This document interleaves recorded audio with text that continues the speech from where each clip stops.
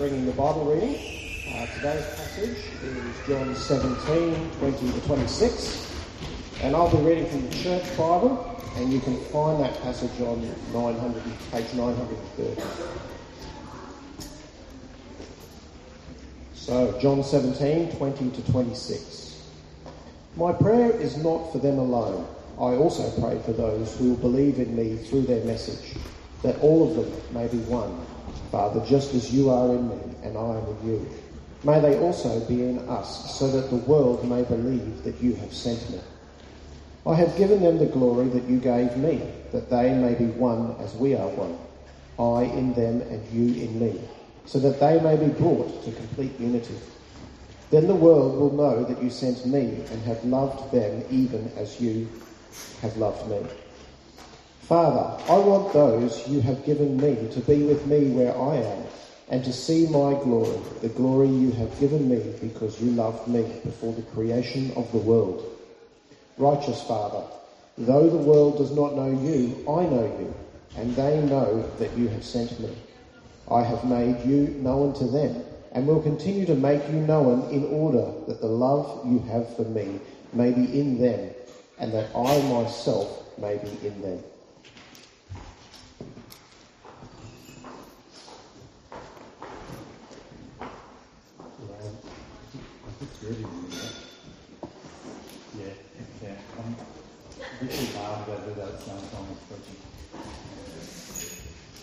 We just sung, my song of praise will always be the Father's love for me. As we look at this today, hopefully we get to see in an even deeper, richer way than maybe we've seen before, exactly what we're affirming when we say lines like that. And so, well, yeah, they're good. Let me pray for us again, and we'll get started in John 17. Leave the Bibles open, we'll listen to them as we go. Father, you are a God of deep love. The fact that we even use the language of Father when we get to talk about the God of the universe is nothing short of marvel. And so I pray that we, your children here today, would hear what you have to say to us. Some of the things we think through today would be unbelievable if you hadn't shown us them in your word. And so please speak by your Spirit. Help us to hear. Help us to understand. Help us to believe. And therefore to delight in what we hear. And so please guide us as your children, we pray. Amen. It's not to be expected that we should love God supremely unless we find him more delightful than all other things. So said the great hymn writer Isaac Watts. Now, is he right? Is it possible to love God, truly love God, or anything, if we don't find him more desirable than anything else? Everything else comparatively bland and dissatisfying. Or does Watts know something about God that we don't? We assume we know much about who God is and what he's like. And as Christians, that means we kind of approach the Trinity as some great unknowable mystery. We find the Trinity hard and difficult to grasp. If you talk to our church before we did this series, they would say Trinity is just it's a mystery you can't understand, just believe it and kind of move on. That's a general attitude when we deal with the Trinity. And we struggle with it because we try to stuff Father and Son and Spirit into the ways that we've always thought about God. We're happy to accept it as fact, but we remain unmoved by it. We don't end up thinking about our triune God rightly, and thus our enjoyment and our worship of him is limited. We're happy to think about the Father and the Son and the Holy Spirit. We appreciate separately. And even as we did the preaching series when we originally planned it at Kingston, we planned it to teach Trinity, which is kind of heavy doctrine, and then Father, Son and Spirit. And it was only as we were preparing the series we realised that still isolates the three persons of God and we think about them uniquely. And so we blew the series up, and hence titles like Trinity in Worship and Trinity in Prayer, Trinity in Mission that we ended up doing. We're happy to accept Trinity as this fact, and we're happy to appreciate the Father, the Son and the Spirit, but we think about them kind of separately. We thank the Father for his love and his grace.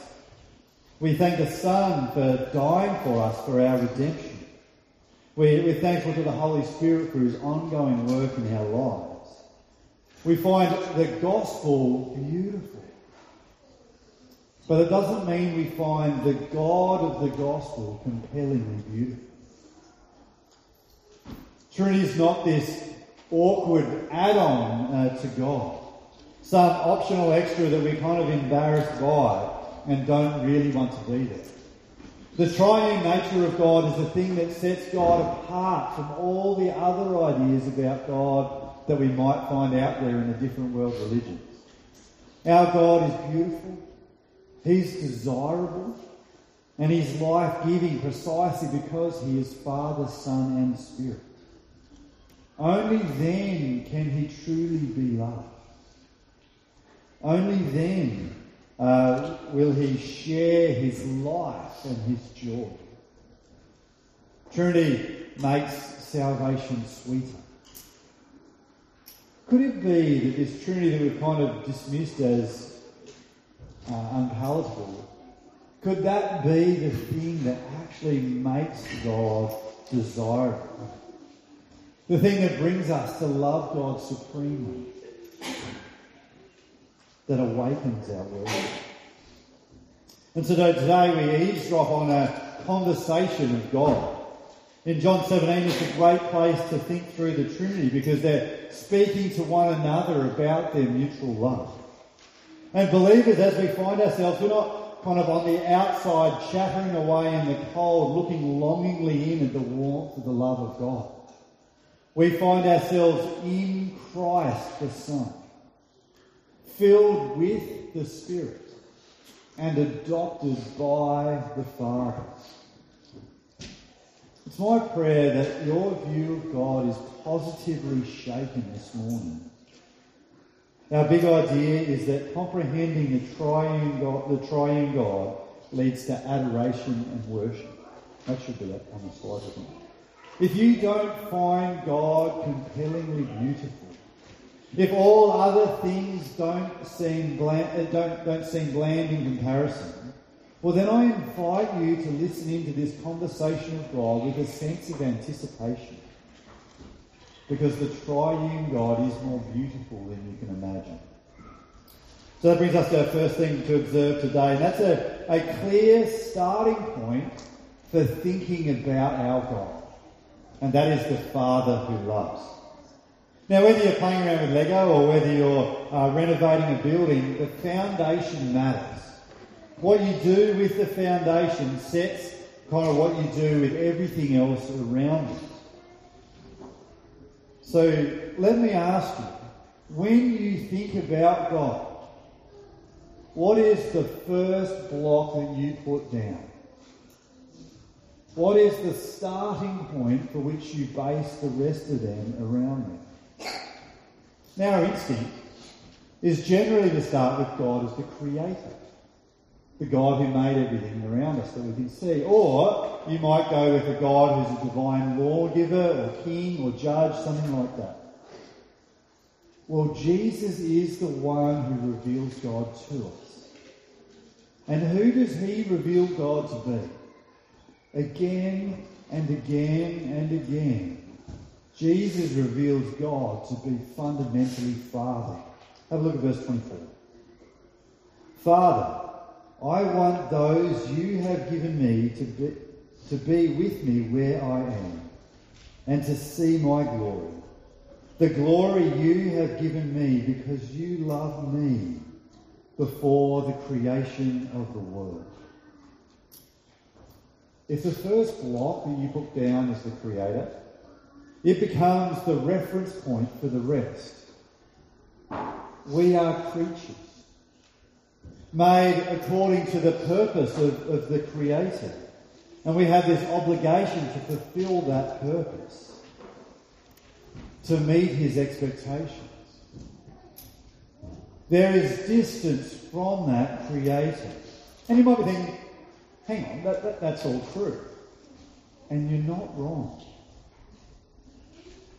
But it's not where Jesus starts. And it's not all that compelling. We don't find that God supremely beautiful. It's not where Jesus reveals God, whom Jesus reveals God to be. The same goes for the lawgiver and king. If that is the first block that you put down, we exist to obey. The relationship is defined by the quality of the obedience. If you screw up, you face judgment. If you do right, well, there's actually not a lot of positive benefits. What kind of relationship can you have with a judge? God is distant, superior, unknowable. You can obey a lawgiver or a judge. They can do you favours. But you can't really know them or love them. That starting block doesn't make God compelling or beautiful either. The God that Jesus reveals is different. He is Father. It's the first block to put down. Father is not, and this is obvious when you say it, Father's not a singular or isolated term. To be a father, there must be another. A father begets. A father gives life. A father, unless he's deficient, loves. Before there was creation, when there was nothing else, God was a father, perfectly loving his Son for all eternity through the fellowship of the Holy Spirit. He has always been love. Now we need to consider, what if God wasn't triune? If he was just a singular being like the Jehovah's Witnesses or Islam imagine him to be? What did he do for all eternity before creation? What was he thinking about? Where did his daydreams go? There's only himself. There's no one to talk to. There's no one to relate with. Always alone. All he could ever think about is himself. Or worse, the things he lacks. The things he needs to be complete. Having spent all eternity alone, it is inevitable that the single person God is a self-centered being. And it's hard to see why that God would ever create anything. Having only ever considered himself, anything that is a creation would have to be for his own benefit. To cure the quiet loneliness. To have creatures to serve his needs. To have something to love. If you look at these ideas about God, all of them are significantly distant from their creation. A singular being God can rule. He can command allegiance. He can give stuff like heaven. They never offer fellowship. They haven't experienced it to know it or to share it. Father, Son and Spirit are not these three gods in a clique. They get their identity from one another and their existence from one another. A father cannot be the Father without the Son, whom he loves by the Spirit. a father cannot exist independently. They are who they are together, always together. They're not to be confused. They can't be divided. But here's the thing. The Trinity is not a mathematical equation. It is a relational reality. I think that's been the biggest thing for our church to comprehend over the last term, looking at this stuff. God is a relational God. Love is not an add-on to the triune God, but a central reality of who he is. Before God was a creator, before God was a lawgiver, he was a father loving his son through the Spirit for all eternity. He was love. God is love. And that reality cannot be true of a single person God. Love can only ever be an addition that comes after creation and is actually dependent on it to express it. It is not enough to know God as the creator and God as the judge. You must know him as Father to know him well. Triune love is not an isolated self-centeredness. Always and continually their love has been overflowing and self-giving. They didn't selfishly hoard that to themselves for all eternity, but it naturally flowed out into life-giving generosity. Love is the motivating cause for the Father to create the world through his Son by his Spirit.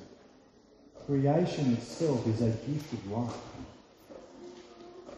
Is it surprising then that love is so deeply written into our human imagination and identity?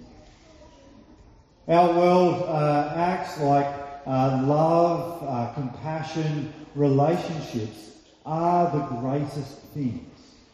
If you were to ask people what should be, not what is, but what should be the purpose and meaning of life, they'll say something like family, relationships, caring for others. Where does that instinct come from? An atheist suggests that we are the product of random chance. That gives no rational reason why compassion, relationships, and self-giving love should exist. Those with a single person God suggest we are the product of a supreme impersonal will. Why would that God create us so that relationships are the most important thing? He hasn't known them to value them. Polytheists say that we're the product of chaotic forces between the gods who are, quite honestly, at war most of the time. And that's not fertile ground for compassion and personal relationships either. Love in all of these instances is a mirage. Only the Christian with a triune God has the logical foundation for the grand ideals of love, compassion and fellowship that we have. Love is the greatest thing because the triune God is love. Father, Son and Spirit giving and receiving love and fellowship before the creation of the world. It's the reason love is wired into our existence. So that's the first thing. Father's Son. Second thing to observe is an incredible salvation. We are bound up into an incomprehensible love. Let me ask you an honest question. What is it that you really want from God? What do you want God to do for you? Because the answer to that question reveals a lot about who you think God is. Our common answer is that we want God to give us stuff. That stuff might be forgiveness. It might be a good life now. It might be heaven in the future. We're not really interested in God himself. We end up grateful to God for his things. but we don't find God attractive. Our desire is not for him. Have a look again at our Trinitarian God. Have a look at verse 25. Righteous Father, though the world does not know you, I know you, and they know that you have sent me. I will continue to make you known to them. I have made you known to them and will continue to make you known, in order that the love you have for me may be in them, and that I myself may be in them.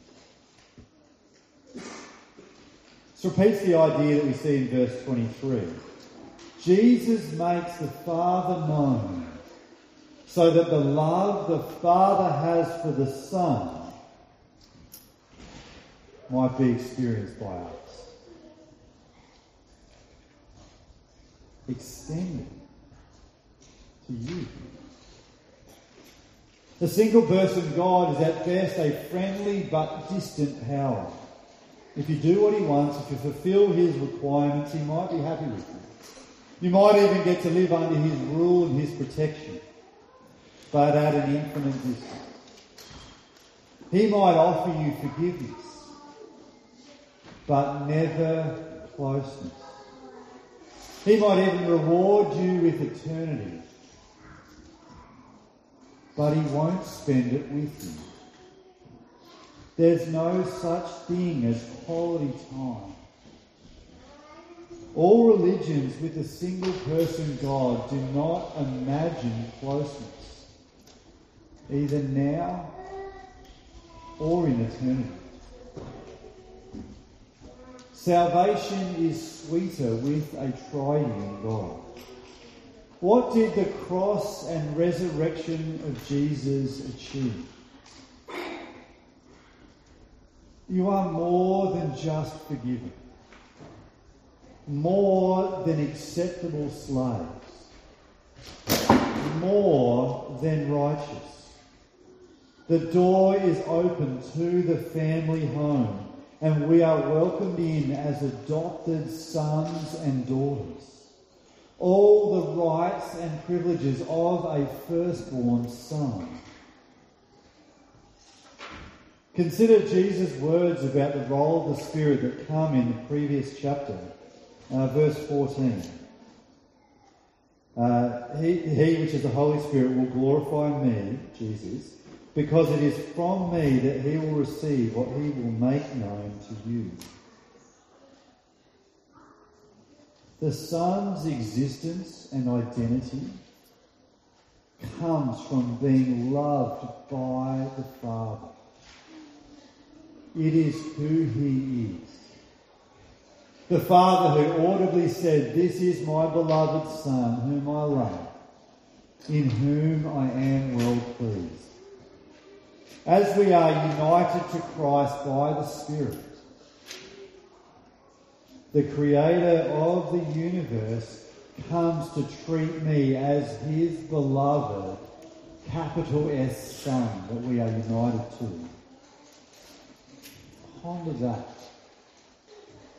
By the Spirit we cry out, Abba, Father. That rich, intimate, relational language that Jesus uses when he speaks to God is appropriate for our relationship with the Father. In the opening words of John's Gospel, we read that the Word was with God in the beginning. The old language says that the Word was in the bosom of the Father. The delicate skin on the cheek gently nuzzled into the warmth of the Father's bosom. His heartbeat felt in the ear. Close, secure, beloved. The fellowship of the Holy Spirit binding the two of them together. Having always known the preciousness of that tender, intimate love, it's extended outwards and made known to you. How glorious does that make Jesus look? With the single person God, there is only room for one. The faithful might try to approach God through spiritual disciplines or being morally right, but they will always be on the outside looking in. Not so with a Father who gives life. Those who belong to the triune God are in Christ the Son. They are filled with the Spirit and adopted by the Father. And there are many rooms in the Father's house. The Son's identity, his primary identity, is to be loved by the Father. He shows us how to relate to God. We are to cherish and enjoy his love. If you know him rightly, you want him. Nothing else he could give you, none of his stuff could compare to having him. It is the Trinity that makes sense of Jesus' earlier words in the chapter in verse 3. Now this is eternal life, he says, that they know you, the only true God, and Jesus Christ whom you have sent. Eternal life is about knowing God, the one whose love we were created to know and experience. The story of the Bible still does end in paradise, but unlike other faiths, we don't go there alone. God is present amongst his people. We will forever enjoy his love. And then finally, I want to invite you to reflect on the Trinity as a God to desire and worship. Now, Trinity, it's definitely not a human creation. Like, we make things up that we can reduce down and are simple that we can grasp. The Trinity is complex. But as we look at it today, is it not also inviting and beautiful? Something to ponder more and to delight in, not to dismiss as irrelevant. Comprehending the triune God leads to delight, adoration and worship. So don't settle for the old categories of God that you have. Become captivated by a God who is Trinity. Ponder him. Seek to enjoy him. Embrace being loved by him. Worship him as Trinity. As Trinity, the Creator God is far more worthy of worship than what he was before. Not only now do we gaze in breathless wonder as we see something impressive in creation. No longer do we just marvel at the intricacies of the interconnectedness of what he's made, or stare with wonder at the precise design of a newborn baby. The beauty of God is not just in creation, but the reason there was creation.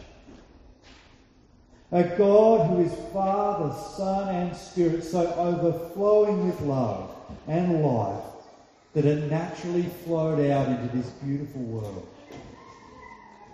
To the creation of you, that you would share his unfathomable love. As Trinity, the God who is judge and lawgiver is more worthy of worship than he was before. No longer do you hear that idea and cringe a little. You don't have a heavenly judge waiting to cross you off his nice list. You don't have this impersonal being trying to rob you of your life and of your joy. The lawgiver and judge is first and foremost a father. Any rules or expectations he gives for the same reason a loving father gives them. For the flourishing of their children. Law giving is not about overbearing servitude. It's an act of love through which the beloved can grow and thrive.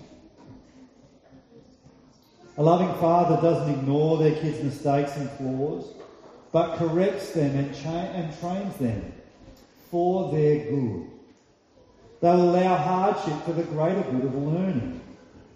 The triune God disciplines us as his beloved children in order that a harvest of peace and righteousness would come for those who are willing to be trained by it. That's what the writer of Hebrews says.